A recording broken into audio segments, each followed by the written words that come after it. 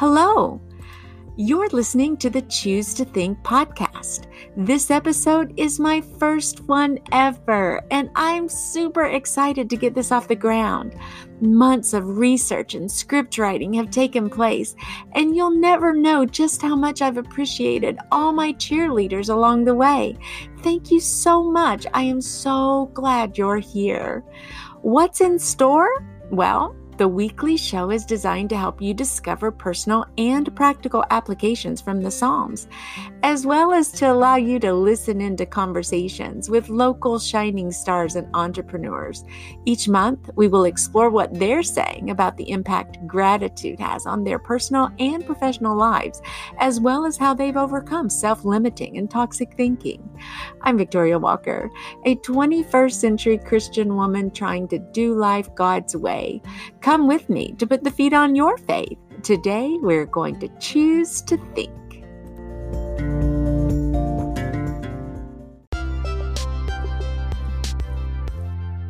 If you want to start a podcast, you're going to have a great mic.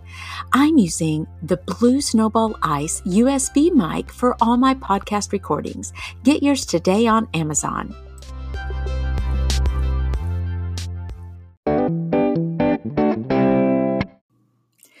In the year ahead, we are going to examine quite a few of the most popular and heavily researched Psalms, starting today with the number one ranked, you guessed it, Psalm 23. Now, what do I mean by examine? Well, I will bring to you rich and relevant content from each Psalm with real-life practical applications for your life. I am committed to dig deeply into the scripture, analyze the text, the culture, and history. I am a language and grammar nerd. Exegesis is so fun to me, but here's the pivot point. I will work behind the scenes and then expose the passage to you, or basically translate it into ways it can positively impact you in your life. God's word is designed to reprove, rebuke, and exhort us Christians. Although that sounds a bit stern, remember God is ever so patient and loving with his children.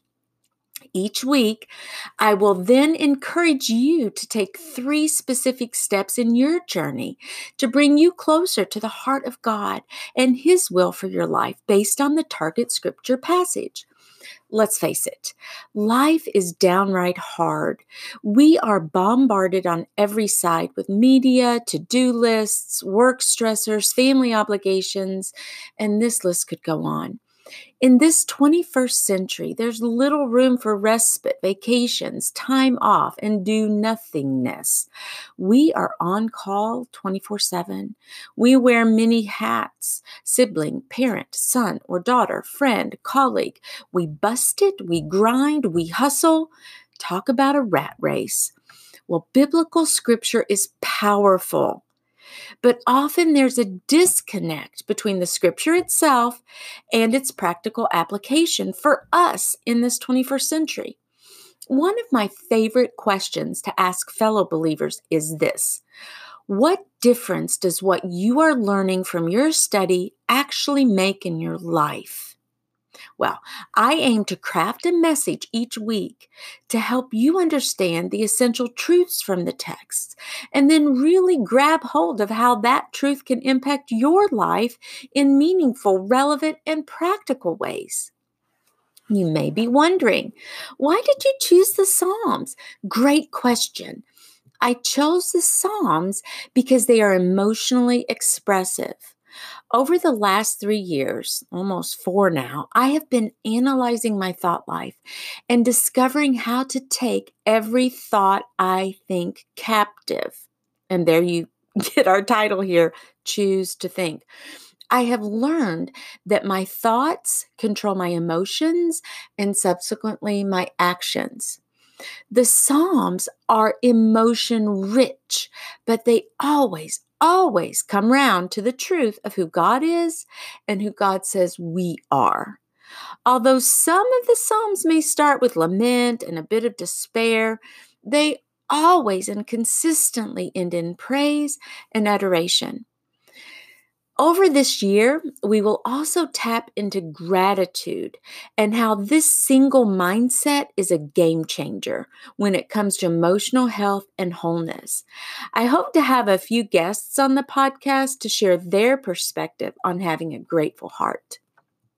Many of you could probably quote this Psalm 23 or parts of it by heart. It is commonly used for funerals and in times of great grief or crisis because of its comforting nature and the takeaways. This is the perfect psalm to begin our new year, wouldn't you say? Stay with me as we unpack the beauty and boldness found in this psalm. Open your heart and mind to ways that you can apply these biblical truths and let these truths lead you into action. Let's get started. First, listen carefully as I read to you from the NASB. This psalm, which was penned by the shepherd boy David, turned shepherd king of Israel. He knew a bit about being a shepherd, and he knew about needing one as well.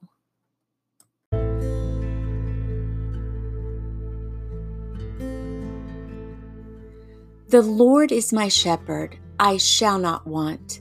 He makes me lie down in green pastures. He leads me beside quiet waters. He restores my soul. He guides me in the paths of righteousness for His name's sake. Even though I walk through the valley of the shadow of death, I fear no evil, for you are with me. Your rod and your staff, they comfort me. You prepare a table before me in the presence of my enemies. You have anointed my head with oil. My cup overflows. Surely goodness and loving kindness will follow me all the days of my life, and I will dwell in the house of the Lord forever.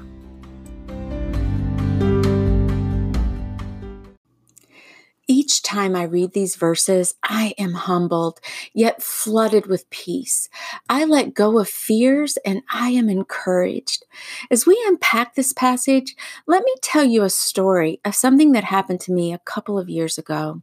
Actually, a little bit more than that. It was the spring of 2016. I was overwhelmed with busyness. I felt so out of sorts in my faith, a bit lost with wayward, sinful behavior and attitudes. I felt myself sinking into a deep depression as I felt heartless and spent, discouraged and downtrodden. Also, menopause was knocking at my door, begging entrance, and my body was adjusting to this change as well. Fortunately, this depression caused me to begin my journey to eradicate toxic thinking, and my life drastically changed for the better. I was so blessed to spend that summer abroad, and I returned to the States feeling refreshed and satisfied. Now, fast forward to the fall of 2017, a little over a year later. I had dipped back into negative mindsets and attitudes. Life just was not working out as I thought it should. I felt deeply saddened and a bit disgruntled with God, my shepherd, because events He could control, He didn't seem to. That fall, I was running hither and yon as an adjunct instructor at several universities. I left early each morning, laden with all the different bags and totes for each institution where I would be teaching. I stocked wheat bagels and apples and Diet Cokes in my car for lunches in advance. Man, was I hustling big time just to rub a few nickels together. Well, the morning was October the 4th. It was a crisp, bright, and sunny Wednesday. As I was crossing a busy intersection in Versailles, Kentucky, a lady ran the red light, going about 60 miles an hour and T-boned the driver's side of my Toyota Corolla at the wheel well, sending me spinning clockwise for several rotations. I suffered 2 fractured bones, a few bruises, vertigo, and disorientation. I had the life scared out of me, really. I even struggled to breathe at that moment.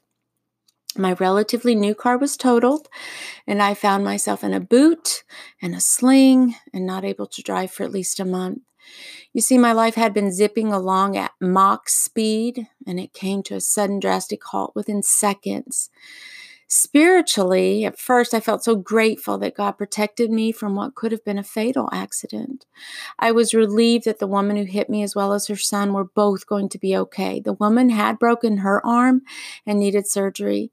She admitted fault, so the police report was accurate, and insurance, although it took well over a year to settle out, at least it covered all the material issues. A very kind lady at Asbury University, where I was teaching at that time, wrote me the sweetest note after my accident, and she quoted Psalm 23. She said that God had made me lie down. You see, at that time, as I've said, my agenda was not God's agenda for me, not exactly anyway. I was bullheaded, determined, strong-willed, productive, type A, don't stop, keep going. Work was my comfort, but unwittingly it brought me considerable discomfort. I hid in my work, proving to the world I was successful. But God was saying to me, lie down. And it wasn't just a come and sit a spell, as we say in Kentucky, kind of deal. Nope. It was a stop. Lie down and stretch completely out. In God's presence, we are fully exposed and extended. There is no area left unrevealed. God wanted to restore my soul. He wanted to turn my desires, passions, and emotions back toward Him. He wanted me to drink deeply of His living water, to enjoy the scenery, to inhale, and to trust. Now, before we jump into what happened after my accident, as well as the practical applications and the steps we can take, let's take a quick break from our sponsor. The psalmist David had been a shepherd as a young boy, but in this psalm, he recognizes his need for a personal shepherd. Pull this thought upward to the entire nation of Israel and David's cry for all to trust the great shepherd. The psalm starts and ends with the word Yahweh, which means Lord. It is the proper name of the God of Israel. God has His eyes on nations, countries, communities, families, individuals, you. His love song here has deeply personal and individualistic applications, and also a much wider spread for an entire nation. Are you shepherding yourself, friend? If so, it might be time to lie down. Okay, so what are 3 action items, those practical pivot points that you can make this week to set the tone for the year ahead? Number 1, track your time. Take a moment to analyze how you are spending your most precious commodity. What is the temperature of your emotional and spiritual thermostat at this moment when it comes to your time? Are you overworked and feeling haggardly? What do your loved ones say to you about your lifestyle? Just for a few days, why don't you keep an hour-by-hour time journal, carefully logging what you are doing each day? Then examine the journal to see where you need to slow down and reprioritize. Do you have scheduled time for you each day? Do you have reserved quiet and reflective time? Are you studying God's Word and praying on a regular basis? Do you have the positive attitude when it comes to prayer and meditation that you don't have to, but rather you get to? Can you approach your Heavenly Father with joy, not with dread or out of legalistic obligation? When you track your time, determine if you are being led and guided by God. Are you walking or are you running 90 miles an hour with no rest in sight? If so, it might be a really good time for you to track your time. And this brings us to practical action. Item number 2, search your soul. Okay, examine your passions, your appetites, your desires, your emotions, all important elements of your very soul. When God leads us in the paths of righteousness, these paths are like entrenchments or tracks. They're fixed. Well, friend, have you bumped your way out of these tracks in any way at all? Basically, are there any known areas of sin in your life? God reproved me and rebuked me in loving ways. Am I suggesting that he punished me with this car accident? Absolutely not. That is not God's character. In love, he allowed this event in my life. Suffering was a wonderful gift that he gave me to reorient me and turn me in a better direction on straight paths that he designed for me to tread despite any gloominess or darkness or any measure of toxic thinking. A week or so after my accident, my son Matthew and I drove over to the tow lot where my Corolla was sitting. Before I signed off on the title, I wanted to do one more search of the vehicle to make sure we had gotten everything from every little nook and cranny. I was stopped dead in my tracks when I pried open the driver's side door, and in the seat was one of my scripture cards, of all things. A part of my detox my brain journey had been to focus and meditate on Bible verses. I'd started that journey the year before. You see, I would write or type verses on note cards and stick them around in my car, on my bathroom mirror, at my work desk, just so I could let these truths penetrate deeply into my mind. Just as I wanted them in there, I wanted to see them at all times.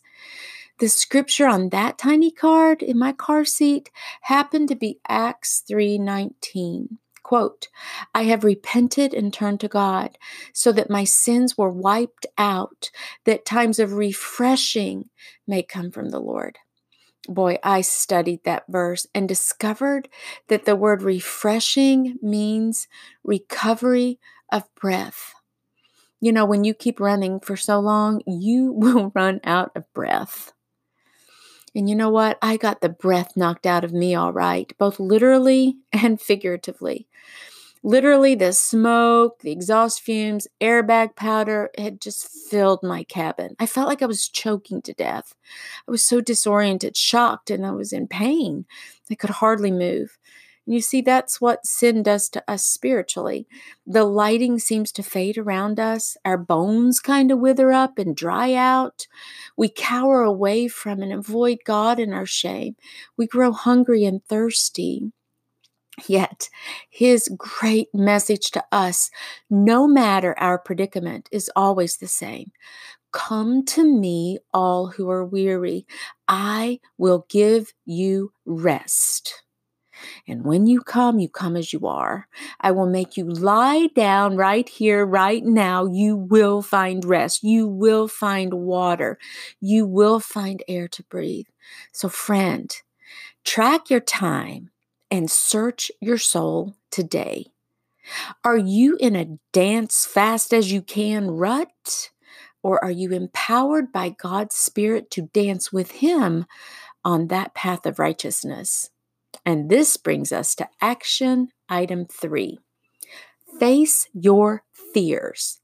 Hey, if your best friend were to ask you, what are your top 3 fears? How would you respond?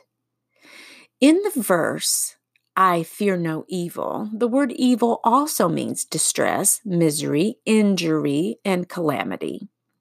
Today just might be a good day for you to isolate your top fears, nail them down, get to the roots, and begin the habit of replacing those fearful thoughts with God's truth instead. If you'd like help on how to do that, please visit my website for freebies that will take you through the steps of isolating toxic thoughts and replacing them with truth. As I pondered Psalm 23 after my accident, I know that my shepherd was guiding me. The enemy of my soul would have loved to have deceived me, to have lied to me, to whisper accusations in my ear. Thank goodness I had started on my journey to choose to think the year before. The foundation was set to battle my ugly foe. I was a bit better prepared to wage war. You see, our enemy has no room to gloat. How amazing it is to invite this enemy to a table so that he can see that my cup, my heart is full to overflowing with God's grace, God's mercy, and God's love. My thoughts are anchored around God's great love for me, a love that follows me, indeed that pursues me every single moment of every single day. We are also given that great promise to live in God's house forever. The word for house was first used in Genesis 6:14. Now guess what this passage is about? Noah and the ark. The ark, a small house, a provision of safety. Maybe you are feeling like you are in the storm of your life. You may be drowning in the flood or feel like you're drowning. Please take heart, friend. You are not alone. Come, lie down, rest, and restore right here in God's house.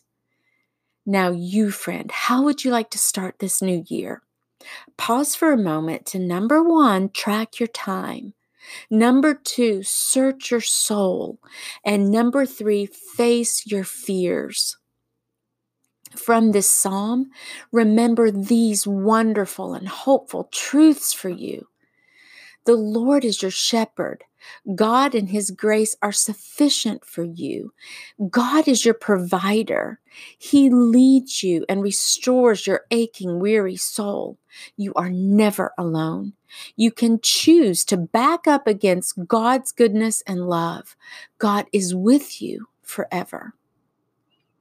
And now our quote of the week.